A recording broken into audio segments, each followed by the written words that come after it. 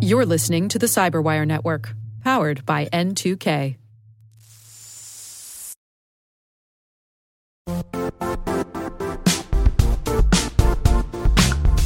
The IT world used to be simpler. You only had to secure and manage environments that you controlled.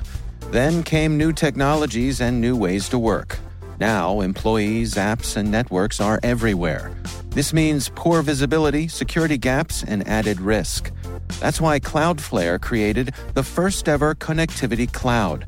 Visit cloudflare.com to protect your business everywhere you do business.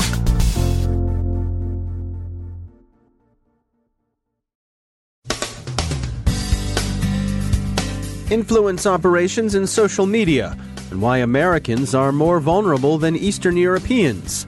Rules of thumb for recognizing the good, the bad, and the bogus online. Kraken Cryptor is a black market leading ransomware strain. SamSam remains active. The U.S. indicts Chinese industrial spies. And what not to look at on your government laptop.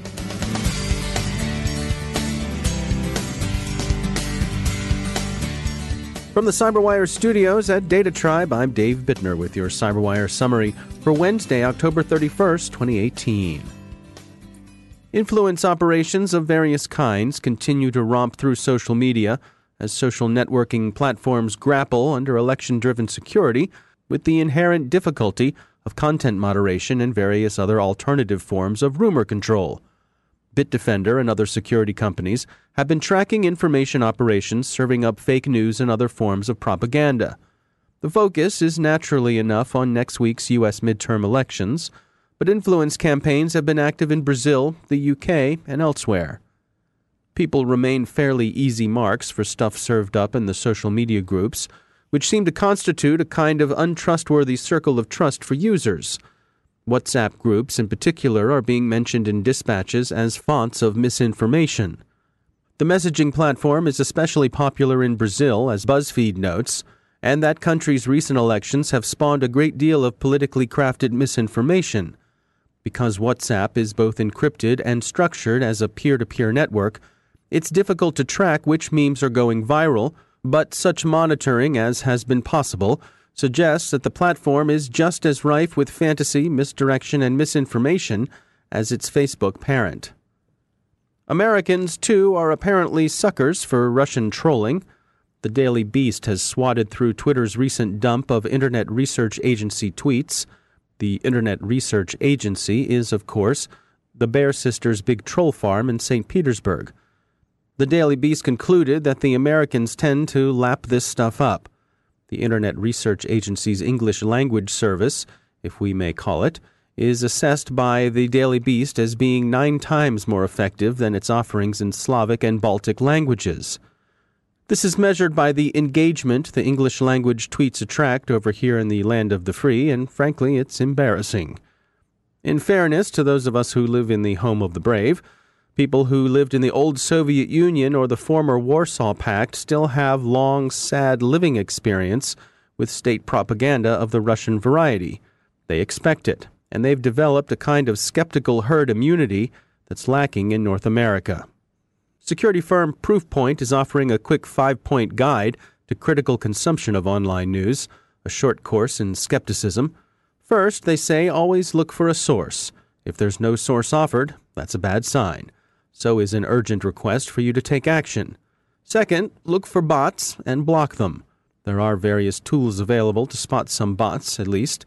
But as a quick screen, be suspicious of a low number of Facebook friends, recently created accounts, very few posts, no profile picture, and a disproportionately high following-to-follower ratio. Third, take a look on Facebook at the info and ads. This may contain some information on who exactly is behind an ad you're seeing. Fourth, don't click on Twitter DM or Facebook Messenger links. And fifth, use your quality Twitter filter, which you'll find in the Setting and Privacy section. You can use this to mute notifications from accounts that exhibit some of the characteristics of untrustworthy tweeters. Are these infallible? By no means. Assessing whether content is true and whether a source is trustworthy is a problem epistemologists have wrestled with since before Plato wrote the Charmides. If it had been an easy solution, it would put a lot of journalists, lawyers, polygraph specialists, and philosophy faculties out of business. But they do provide a certain useful approach to filtering messages. And if they strike you as reminiscent of advice on social engineering, that's no accident. Influence operations are, after all, just social engineering. Consumer Reports is well known for their comparative testing of popular household devices, everything from vacuum cleaners to hair dryers or microwave ovens. These days, they're testing digital electronic devices as well. Maria Raricic is Director of Electronics Testing at Consumer Reports. One of the things that we are working quite a lot on is trying to understand how we should incorporate the smartness or the connectedness of these products, and what attributes should we test of these products. So we're very good at being able to test, what temperatures are in the refrigerator and how well does a lawnmower cut. But what should we look at? How should we determine about the connectedness? But we also have this other layer, of course, of data privacy and security. And that is something we're working very hard on, how we evaluate that in a way that we can put it into our ratings. Because when we do testing, we do comparative testing. So we're not testing to a standard. We test to our own test protocols that are always consistent, and they're defined so that across a product category, we test the products the same way. But we do things very deliberately. We want to make sure we have a good test before we roll it into ratings. Now, one of the projects that you're working on is called the Digital Standard. Yes. Can you describe to us, what is that about, and what are you hoping to accomplish here? Yeah, so what the Digital Standard is a list of criteria that we've put together to say, what should a product that is good, what is goodness in this connected world, and what should this product have in the areas of data privacy and security to work well and to be good for the consumer and good for the person who's getting this product. So we wanted to define what principles needed to be there, and we basically had 4 themes. There's security, privacy, governance, and ownership. So security is about how safe or resistant to attack is the product from hackers. That would include topics related to encryption and security updates. Is it private? We have privacy. It deals with permissions and data sharing and consumer control of their data. Can the consumers actually control what data is collected and what happens to it after it's collected by these devices? Governance is whether the company's policies are good for the consumer, and how well do the policies protect consumers' privacy and data and things of that nature. And then ownership is the 4th theme in the Digital Standard. That handles concepts such as the right to repair or permanence of functionality. So those are the themes of the Digital Standard. Then each of those themes have multiple criteria. So the criteria specify what a test should look for. We decided that rather than expressing those criteria from a very technical standpoint, we wanted to anchor them on consumer expectation. So technical criteria for an environment of the room might be the temperature should be between 68 and 72 degrees Fahrenheit. It has such and such humidity. You measure with sensors placed in locations. But we wanted to make these statements of criteria consumer friendly. So in this example, the consumer expectation might be the room should be comfortable. So in the Digital Standard, that expectation might be, I should be able to know what type of data this product is collecting about me. We start that way because we want to make sure, we want to try to have these concepts of privacy and security make sense to people and make them understand why they should care and why they should be perhaps select products based on how they handle the data privacy and security. We actually have it at thedigitalstandard.org. The is important in that URL. And we have links in it to a GitHub, and we solicit any kind of feedback into the GitHub. We look at that to try to improve what we're working on there. We also encourage people and other organizations to use it and to test things with it and to exercise it and make improvements in that way. We, Consumer Reports, will use it and are using it for our testing, but we may not use the entire set. It's something like over 40 criteria. It's meant to be a very large umbrella of things that are good in a digital connected product world. That's Maria Raricic from Consumer Reports. Security companies Recorded Future and McAfee have released their studies of Kraken Cryptor, with particular attention devoted to how the ransomware is distributed through a black market affiliate scheme. The ransomware, which was first spotted this August, operates by using email to interact with its victims, as opposed to deploying a noisy and readily taken down command and control infrastructure. It's hired out by its masters to criminal clients. The crooks keep about 80% of their take, with the other 20% going to the group whose frontman or marketing director uses the nom de hack, "This was Kraken." They distribute the ransomware with, for the most part, the Fallout exploit kit. Kraken Cryptor uses an online casino, Bitcoin Penguin, to launder the ransom payments they receive.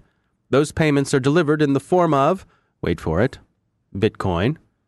From looking at the countries excluded from attack by Kraken Cryptor, Recorded Future concludes that the gang operates from Iran, Brazil, or former Soviet republics, or perhaps from some combination of these.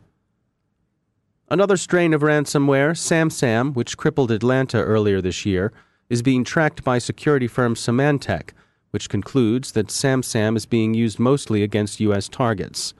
The central lesson of ransomware protection remains that an enterprise should regularly and securely back up its files. The U.S. Department of Justice yesterday released an unsealed grand jury indictment of 10 Chinese nationals, at least 2 of them serving intelligence officers, charging them with industrial espionage against at least 13 U.S. companies in the aerospace sector. The activities revealed in the indictment, Wired observes, shows the Ministry of State Security's adherence to classic forms of agent recruiting and handling. This proceeds by spotting potential agents, assessing their value, developing them by accustoming the recruit to performing small, trivial, apparently innocent favors for the recruiter, then recruiting them, and finally handling them as they deliver information and receive whatever compensation the intelligence service has seen fit to provide. Finally, the U.S. Geological Survey's Inspector General found the source of a major malware infestation that propagated across the Interior Department agency. An employee used his government device to surf through some 9,000 pages of adult content. One could see maybe a slip-up here or there, perhaps a baker's dozen of moments of weakness, but 9,000. Wow, that's a lot. Oh, and those adult sites were, again, wait for it, mostly Russian. Surprised? Yeah, we weren't either.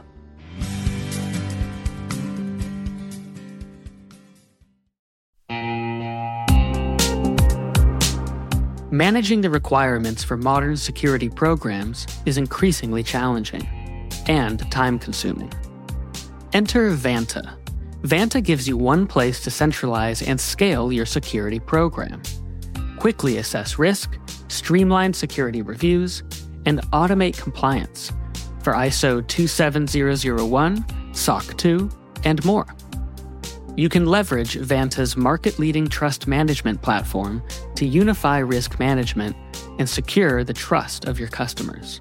Plus, use Vanta AI to save time when completing security questionnaires.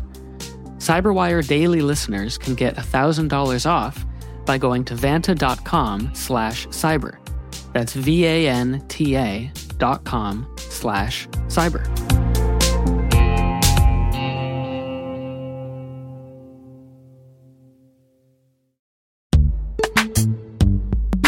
In the dynamic world of enterprise security, identity architects and IT leaders face a major challenge. Growth by repeated acquisitions multiplies the complexity of everything. Multiple IDPs, MFA providers, policy engines that all need to coexist. This can lead to fragmented user identities and policies that create security vulnerabilities and add access friction. Strata Identity solves this. Now you can decommission unneeded IDPs and consolidate the ones you'd like to keep without rewriting apps or disrupting users, engineers, and app owners. Plus, Strata's modular architecture makes it easy to integrate with any identity provider without manual maintenance and coding. Join the ranks of cybersecurity leaders using identity orchestration. Visit strata.io/cyberwire, share your top identity security priorities, and receive a pair of complimentary AirPods Pro. Offer valid for organizations with over 5,000 employees. Step into a new era of identity management at strata.io/cyberwire.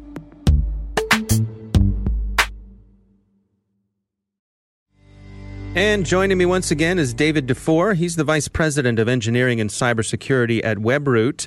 David, this year we have seen a parade of vulnerabilities revealed about processors, hardware issues. Take us through why now, and what does it mean for us?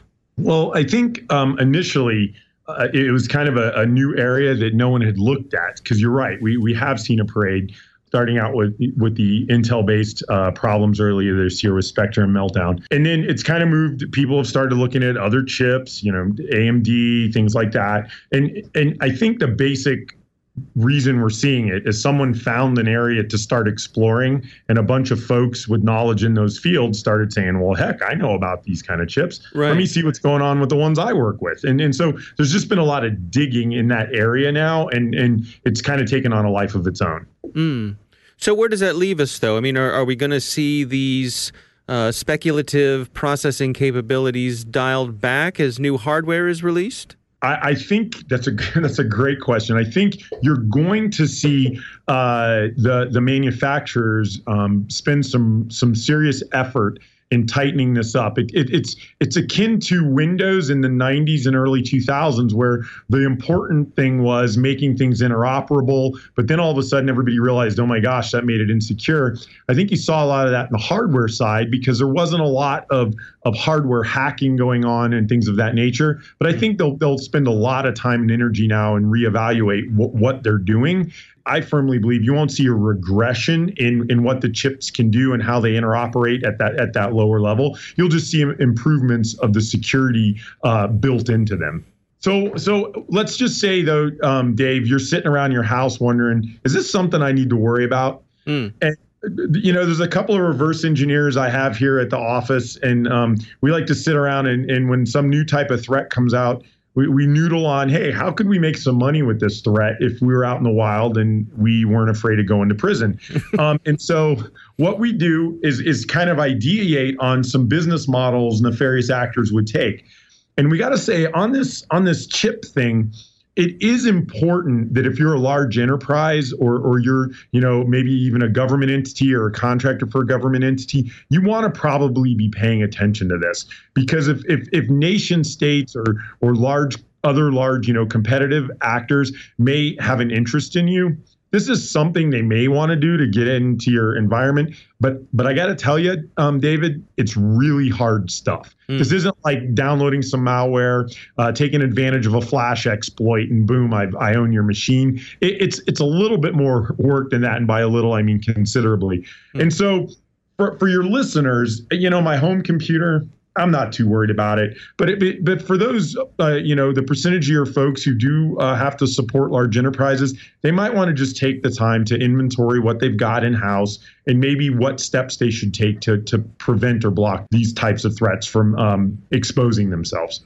Now, the cloud providers, they've been on top of this in terms of applying the patches and so forth, right?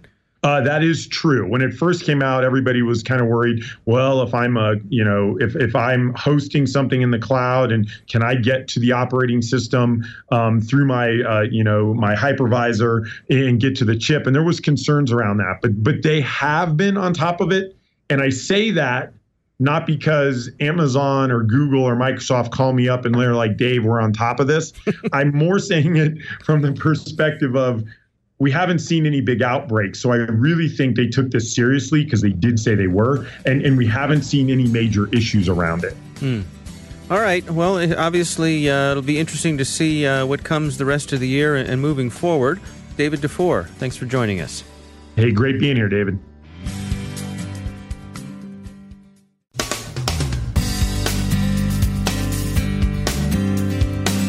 And that's the Cyberwire.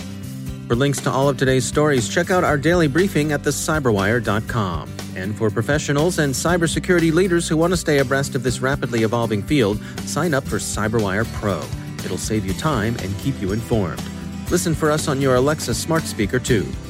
The CyberWire podcast is proudly produced in Maryland out of the startup studios of Data Tribe, where they're co-building the next generation of cybersecurity teams and technologies. Our amazing CyberWire team is Elliot Peltzman, Puru Prakash, Stefan Vaziri, Kelsey Bond, Tim Nodar, Joe Kerrigan, Carol Terrio, Ben Yellen, Nick Valecki, Gina Johnson, Bennett Moe, Chris Russell, John Petrick, Jennifer Iben, Rick Howard, Peter Kilpie, and I'm Dave Bittner. Thanks for listening. We'll see you back here tomorrow.